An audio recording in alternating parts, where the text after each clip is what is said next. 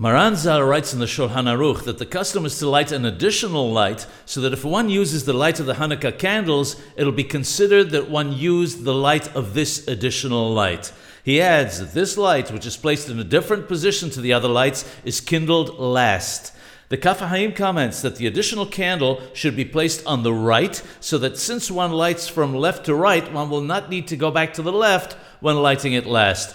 Alternatively, one should place it higher than the other lights so that one will light it afterwards and not interrupt the lighting of the other lights, which are the obligation.